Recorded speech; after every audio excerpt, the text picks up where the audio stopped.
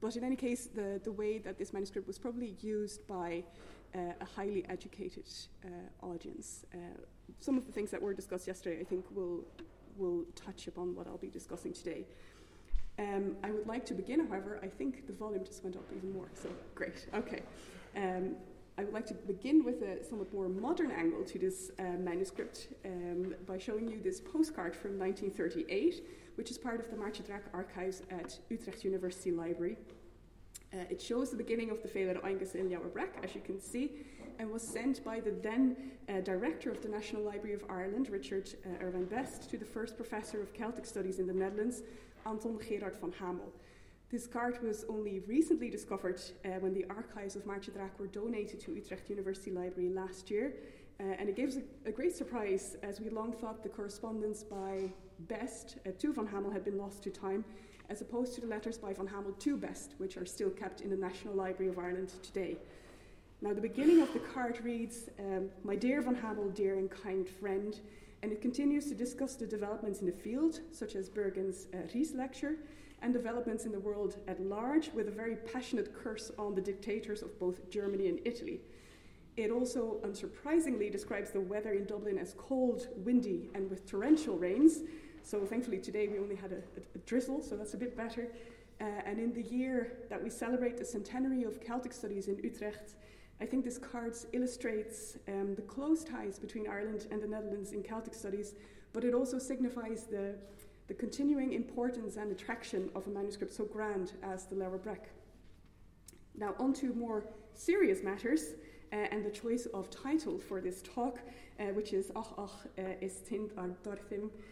This is one of the marginal annotations left by Murchadh, and it can be found on page 105, the pre-final page of the Félire Quaternion, the epilogue. It continues with the line, "Choirthind lin clach is carchel," and we might translate it as something like, "Sleep is harsh as a stone is our pillow." I'm not a poet, but someone I'm sure can do better. With its regular syllable count and alliteration, this is likely to be a citation from an existing poetic quatrain rather than a complaint by Murchadh himself, although of course it could have functioned as both. Nevertheless, it aptly describes my relationship with the commentary to the Félire in this particular manuscript. When I first started working on this text for my PhD research in 2012, the Leabhar Breac copy of the Félire, the commentary to the Félire, was by far the most challenging one to work on, despite the existence of Whitley Stokes' edition, diplomatic edition of this text from 1880. The reason for this is that the edition does not quite capture the bewildering layout and structure of the commentary in this manuscript. Glosses and scholia have been added to each folio in a seemingly haphazard fashion, sometimes appearing pages away from the lemma they are supposed to illuminate. This layout raises questions about the exemplar Murchadh was working with, about the way in which he copied his material, and about the usage he envisioned for it. In order to try and answer some of these questions, we will take a closer look at the layout of the commentary in the Leabhar Breac, but before that, I would like to do a quick introduction of the text and have a quick look at the other manuscripts in which we find it. Now, the Félire Óengusso, I'm sure, needs no introduction, and we've heard a bit about it yesterday already, but a brief recollection of what we know of this text might be useful. The composition of the metrical text, the martyrology, is generally dated to around 800, and the texts or fragments of it have come down to us in 9 manuscripts. The earliest of these is very likely to be the Leabhar Breac, although Rawlinson B505 and Lot 610 have also been dated to the early 15th century. Of the copy in the Leabhar Breac, Stokes said that the text is often corrupt, and that though oldest in date, it deviates most from the archetype. In all of these manuscripts, the martyrology is accompanied by copious glosses and scholia, which explain the martyrology itself, or which localize and contextualize the saints that are mentioned in it. Most of these manuscripts do so in a continuous version of the martyrology, with the additional material surrounding it either in the margins or interlinearly. Perhaps we already see here the distinction between glosses and scholia made in the Middle Ages, which is already present in Isidore of Seville's work, but it could also just be a matter of simple or clever page layout. Now, some examples. Rawlinson B505 inserts short to medium length glosses interlinearly and lets the longer scholia follow the section for each month of the martyrology. Laud 610 does roughly the same, only per day. Royal Irish Academy 23p3 uses signe de renvoi to link the longer material in the margins to their respective lemmata. UCD A7 starts interlinearly and then continues on after each day with longer material after the days for however long the scribe Rurio Luinin felt was necessary, and the same goes for NLI G10. There are also some exceptions. Rawlinson B512, for example, contains the preface, the prologue, and the epilogue to the Félire Óengusso, as well as the commentary, but not the Félire proper. The commentary in this manuscript is presented in 2 columns with a reference to the lemmata to which the material refers. And the 2 Brussels manuscripts then also contain material related to the Félire, but they do so differently. Brussels 5100-04 contains glosses and scholia, but divided into 3 parts. Smaller glosses are found interlinearly in the main text, and the scholia then are separated out into a prose section and a poetry section, both of which are presented separately from the main text and from each other in the manuscript. Brussels 5057, 5059 does not contain the Félire proper, but it does contain the preface and the poetry excerpts from the commentary. This bird's eye view of the manuscripts that contain the commentary to the Félire shows that most scribes have tried to create some order when they were transmitting the text, the glosses, and the scholia. Now, with this in mind, we should take a look at Murchadh's copy of the commentary to see whether he too had such a systematic approach to transmitting the commentary to the Félire. At first glance, this version of the Martyrology and its commentary feels like it could be one of the most practical and therefore perhaps one of the most easiest to navigate. Leabhar Breac is the only manuscript in all these copies that provides practical information on timekeeping in relation to the Martyrology. For each day, it gives the Dominical letter and the Roman notation, as well as additional information on the calculation of time taken from Bede's De Tempora Ratione. Now, this alone is something that requires further investigation, I think, but for now, let us say that similar practical and clever aids are not necessarily extended to the navigation of the commentary. I hope you can see this. I was counting on the big screens, but I hear they've run out of commission, so I'll be happy to send the PowerPoint to anyone who's interested. This is an image of me trying to make sense of the glosses and the scholia on a page and their respective lemmata. This is the beginning of the Martyrology for April on page 85, and we can see that the page contains material to the month of January, which occurred some 5 or 6 pages earlier, and material that does not seem to have a clear lemma at all. And then also it contains, It contains material that starts out interlinearly, moves into the right margin, and then moves over to the left margin without apparent warning. There are glosses in the margins for which the lines continue downwards, as one would perhaps expect, but also glosses that continue upwards, probably due to planning issues on the page. And one can only imagine the bewilderment my students have to face every year I teach medieval Celtic paleography, and we use this manuscript. Now, I used a particularly bewildering example to begin with, and it must be said that not all pages are as chaotic as this one seems. So it is perhaps illuminating to try and follow Murchadh during his process of transcription, which is something I've been wanting to do ever since that very first sleepless night that this text caused me. So I'm grateful for the opportunity given to me by the Codices Eximii to follow up on this. To understand the copying process of the Martyrology and the commentary, we need to first understand the quires in which they are contained. Thankfully, the quires that contain the Félire Óengusso seem to be the most straightforward ones of the entire manuscript.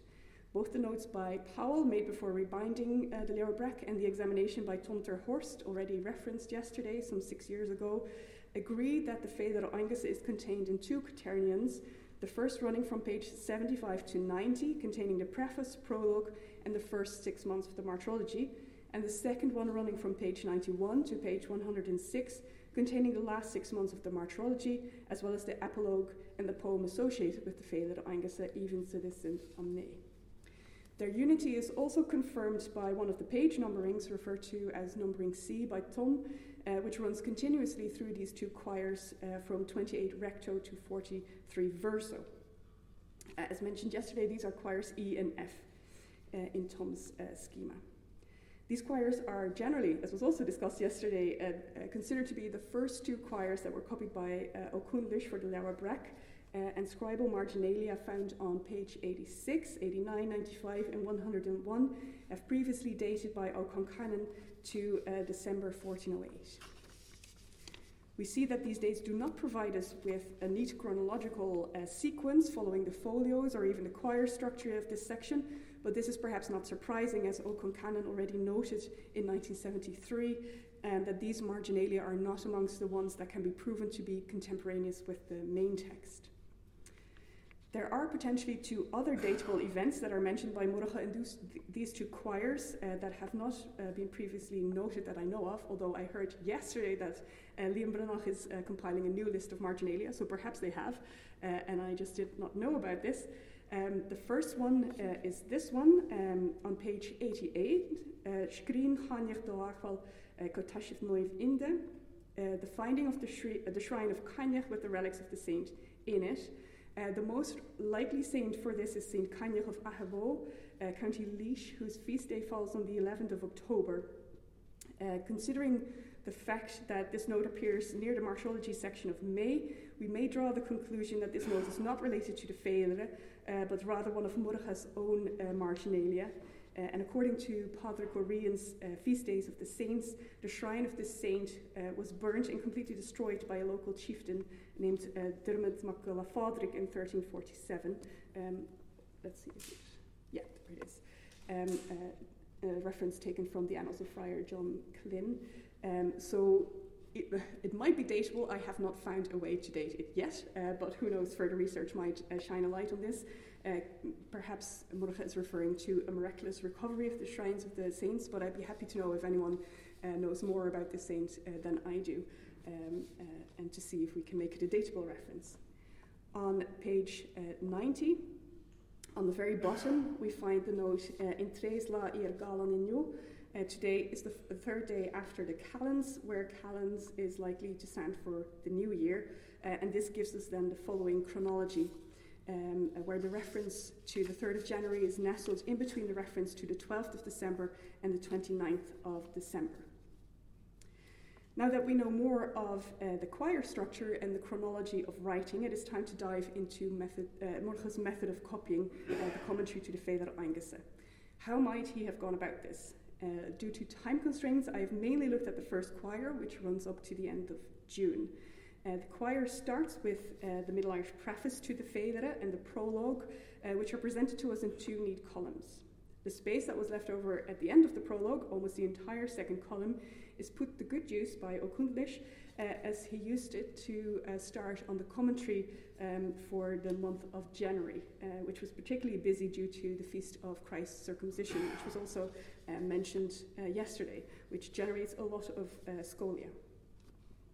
To make it easier for the reader, Murchadh inserts references to the lemmata in the main text that the sections belong to, and this remains common practice for him on most pages where he inserts scholia. This page also shows the characteristic quatrains of poetry that adorn the top and the bottom of the page, as previously discussed by Leabhar Breac in his statutory lecture on the migratory nature of marginal verse. Now, while this page must have been quite nice and orderly to copy, it gets more complicated when we get to the first page of the martyrology proper, on page 79, where it is combined with a commentary on the same page for the first time.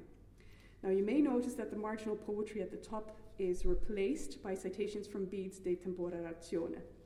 Furthermore, Ó Cuindlis inserts the material interlinearly for the first 4 days of the martyrology, but has to move into the right margin because of the length of the notes. From the 5th of January onwards, however, we see him using blocks in the right margin that are separated from the main text and headed by a reference to the lemma again. Do we see here already a change in tactics due to the complexity of the material?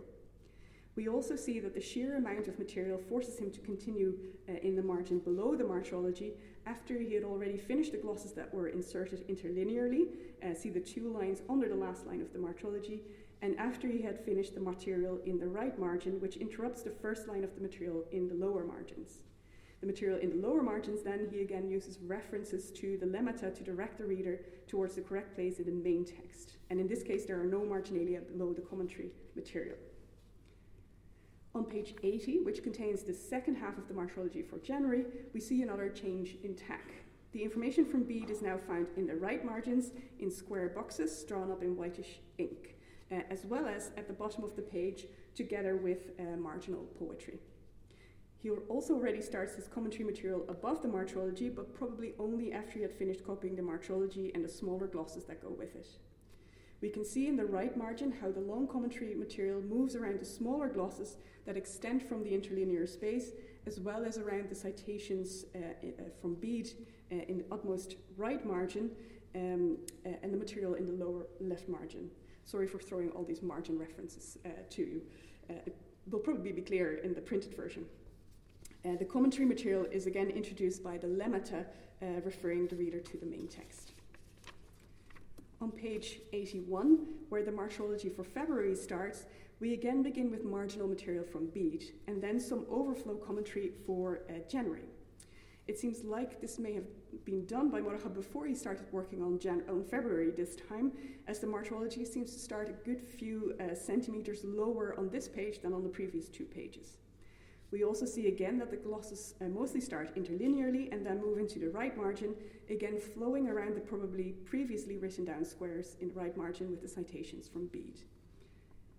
The way this happens for the gloss on the 8th of February is interesting, as it contains a lemma and is quite long, which suggests that it was added after the shorter glosses had been written. This is confirmed by the fact that the scholium actually moves upward in the right margin rather than downward, where it would have clashed with a longer continuation, with the continuation of a longer interlinear gloss. Note also here a correction by Murchadh, the na of the anamet, which seems to have initially been forgotten by Murchadh and only later inserted after he had finished the gloss surrounding the line. Another interesting thing about this page is that we see Murchadh using signe de renvoi for the first time.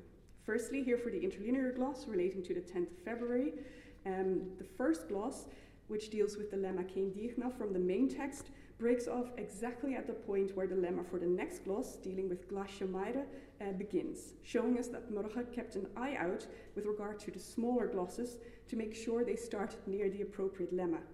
This was particularly important for these smaller glosses since they did not contain lemma references in themselves, like the longer ones do. The second signe de renvoi is used on the line below, where a gloss on caid is somewhat awkwardly positioned, as it seems to have been added after the gloss below had already been written. This would explain why it could not be continued where it had started, and he had to refer us to one of the margins. Finally, at the bottom of the page, we find a poem probably linked to the 6th of February, where the signe de renvoi sends us upwards for the final line of the poem. This also shows how strict Murchadh was in where the last line of a page could be, as there would have been plenty of space in the lower margin to insert that final line. If we try to establish a working method for Murchadh looking at these first 4 pages, it seems as if he first copied the martyrology, the information about the calends and timekeeping from Bede, perhaps together with the shorter glosses. For these shorter glosses, he kept a close eye on the lemmata that they belonged to and broke them off if they could extend beyond the next gloss lemmata. He then used signe de renvoi to direct the reader to the place on the page where he had continued the gloss. Only then did he move on to copying the longer scholia. He makes sure not to fill the entire page with all his material, despite the fact that this sometimes means he has to include notes on several pages away from the lemma that they are supposed to illuminate in overflow. This tactic perhaps ensured that the marginal citations in poetry continued to stand out as the decorations they may have been intended as. There are some clues that confirm this modus operandi. First of all, there's the shape of the marginal material in the right margins. Now, we've already seen that this material flows around the shorter glosses for the month of January, and this is a trend that actually continues for other months. I will not go through all the examples here, but 2 examples might illustrate it further. On page 88, we see this gloss on the 22nd of May move out of the way for an interlinear gloss in the line next to it. On page 90, for the gloss on the 21st of June, it moves into a nice triangle to avoid clashing with the interlinear gloss that continues from the line next to it. The same goes for the citations from Bede, as shown here on page 86, where the notation sol in tauros or tauros, a notation which is not in Stokes, interrupts the long note on the 17th of April in a right margin.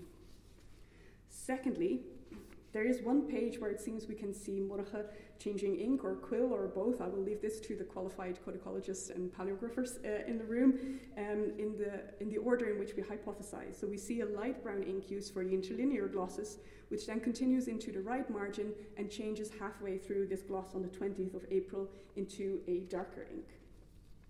This is currently still somewhat tentative and out of my comfort zone, so I hope to be able to check this in a manuscript at some stage. Lastly, and perhaps the clearest clue, confirming our suspicions, is the final 2 pages of the Martyrology proper, containing the Martyrology and glosses and notes for December. Stokes says about this in his 1880 edition: the note of the Leabhar Breac copy of the Félire sees, as we have seen, at December 6.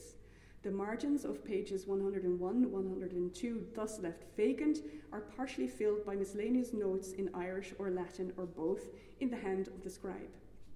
Stokes then uses glosses from the Laud, Rawlinson and Franciscan manuscripts to fill the void. We are left to guess the reasons for the lack of glosses for this month. Murchadh's exemplar perhaps did not contain them, as it is common for the amount of glosses and scholia to decrease towards the end of a text. Perhaps it was also a matter of time and travelling for him, as we know he moved about a lot. It is in any case not something that can be related to any of the existing copies of the commentary, as all manuscripts have material for December, with the exception of 23p3, which has nothing for December, not even the Martyrology. Now, the first page of December that you see here actually still looks quite similar to the other pages we have seen. It has citations from Bede at the top, some interlinear glosses and some scholia in the margins, and poetry at the bottom margin. However, not all of the scholia are clearly related to the Martyrology, as was noticed by Stokes, and some of them are probably filler texts.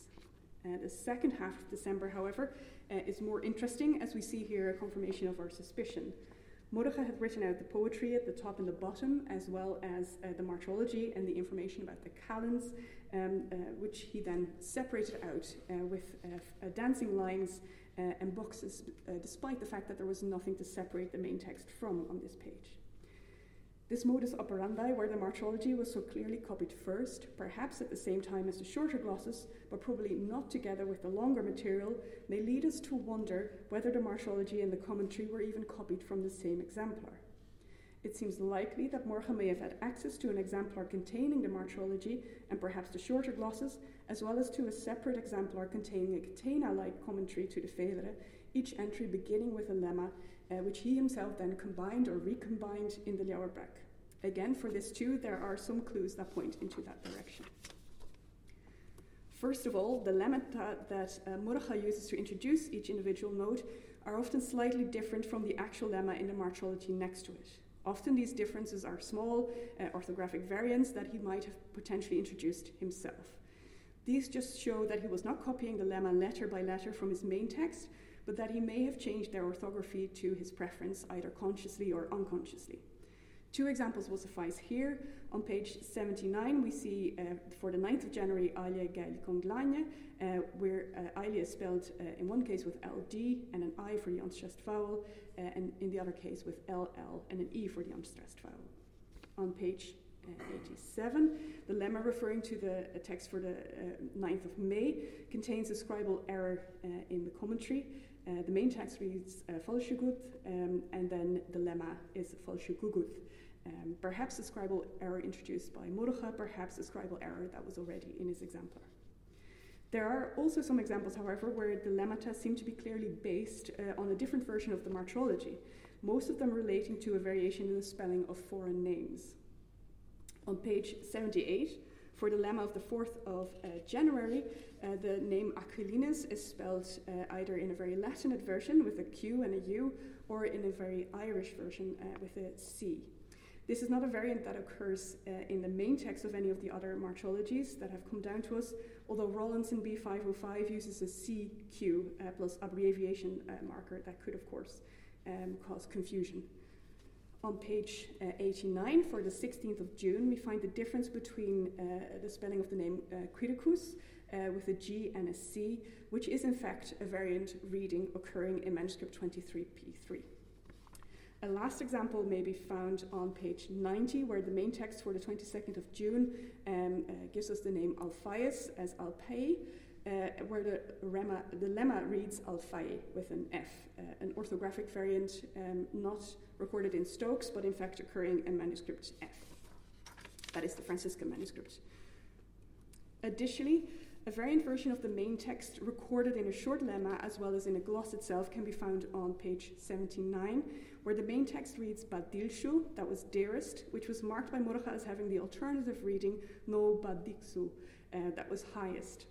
In the margin, we see the gloss on this line also using the lemma Badixu, which was not in Murchadh's main text, rather than the lemma Badilshu from the main text. This variant is recorded in Stokes' critical apparatus in both editions. This is in fact not the only alternative reading recorded by Murchadh, who seems to have had access to variants and treated them as a true philologist. On page 84, for the 20th of March, we find the gloss No Neiv Epskop for the reading in the main text Noiv Epskop. This variant reading is not recorded in any of the manuscripts in either of Stokes' editions, nor have I been able to find them in any of them. On the same page, we find the gloss No Dalach for the 23rd of March as a variant reading for Cosloach, which is a reading that is recorded in Stokes for manuscripts Rawlinson B505 and NLI G10. For the 15th of June, on page 89, we find that Murchadh notes the variance between Comorhail and Comorvail, a fact that was referenced by Stokes in his critical apparatus in 1905. The main text in the Leabhar Breac reads Comorvail, which agrees with manuscript F. For the 13th of May, on page 87, we even find a whole alternative line, which includes an alternative name to be fitted into a quatrain, where the main text reads Ir Sherv Chrochev Shirov Shesher Arshe Kedov. After long bitter crosses, a hexed and 600s, the gloss reads Vel Zik, or No Zik, Tigernach Roeshur Shashur Arshe Kedov, Edon Tigernach Bareche. Translated in Stokes as Tigernach, thou shouldst know, 6 on 600s, that is Tigernach Bareche. This is not a variant that I have been able to track in any of the existing manuscripts, nor is it recorded in the 1905 critical apparatus of Stokes. It gets more intriguing, however, when on page 86, for the 28th of April, we find two entire alternative quatrains, neither of them recorded in any of the existing manuscripts, and these two were included in Stokes, by Stokes in his 1880 edition, but not in the critical apparatus of his 1905 edition.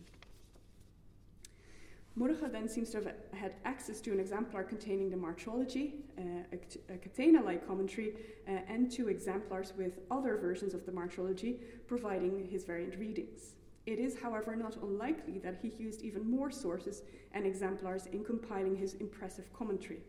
The many poems used in the margins, for example, do not appear in most of the other commentary versions, but they do often appear in the poetry collections associated with the Félire in the two Brussels manuscripts. Some of these poems have been edited by Stokes, and some of them have not, as for example this poem on page 88, which was apparently sung by Madog. There is also additional material on timekeeping included in Murchadh's version of the commentary, which is also not in Stokes. On page 90, for example, we find two paragraphs on the calculation of Easter, sandwiched between a note on the 30th of June and the 16th of May. Neither of these paragraphs are found in the other commentaries, and they only seem to have a loose connection with the Félire in general, in the sense that they deal with timekeeping and Easter, and a very loose connection with the page on which we find them, which is the page for June, which in most calculations is a long way away from Easter.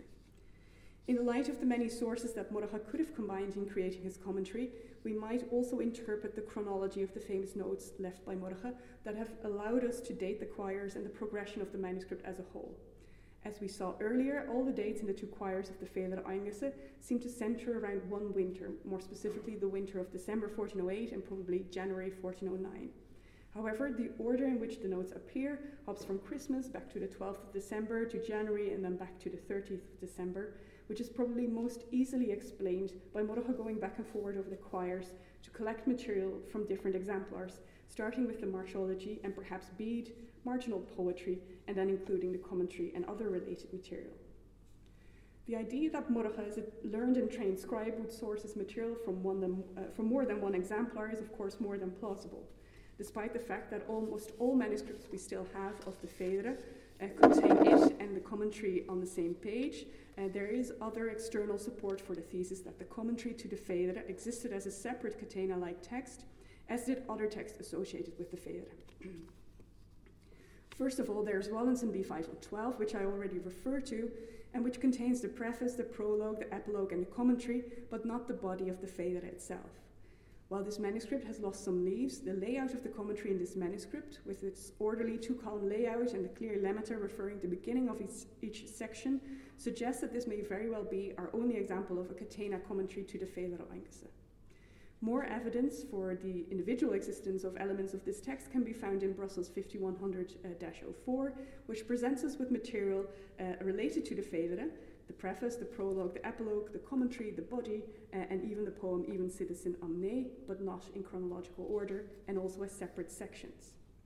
Despite the fact that the earliest manuscripts in the tradition of the Félire, including the Leabhar Breac, present us with a unity of preface, prologue, text, commentary, and epilogue, it seems that it is more likely that these texts at an earlier stage functioned as satellite texts orbiting the Félire proper, being able to exist with it, but also separately from it. Copyists like Murchadh in the 15th century must then have made an effort to unite or reunite the material as one whole, apparently because they or their readers felt a need to see everything together rather than in separate manuscripts or quires. This brings us then to a point where we can attempt to answer some of the questions I posed at the beginning about the modus operandi of Murchadh, about his exemplars, and about the usage he envisioned for it. His modus operandi seems to have been to begin work with the martyrology and timekeeping. He would then add more material in the margins of the page, sometimes related, sometimes to our eyes not so much, to the martyrology itself. This could be notes from the commentary, decorative poems in the margins, but also other types of notes relating to timekeeping or even alternate readings of the main text. This particular way of working, together with the evidence from the lemata, allows us to deduce that he was probably not working with one exemplar. It is more likely that he was copying the martyrology, perhaps together with the shorter glosses from one exemplar and the commentary and other additional material from other sources. Such a hypothesis would explain the back-and-forth nature of the chronological notes left by him in the two quires that contain the Félire. Such a hypothesis might also have implications for further research. For example, if anyone would be so brave as to try and attempt a stemma for the Félire, we have to take a very close look at how the individual elements of the text could have moved through time. It might also provide us with another glimpse of the impressive MacEgans library, where I hope it is still likely that Murchadh copied this text. Is it this library where we find the Félire Óengusso and its satellite text, kept and transcribed separately for study purposes?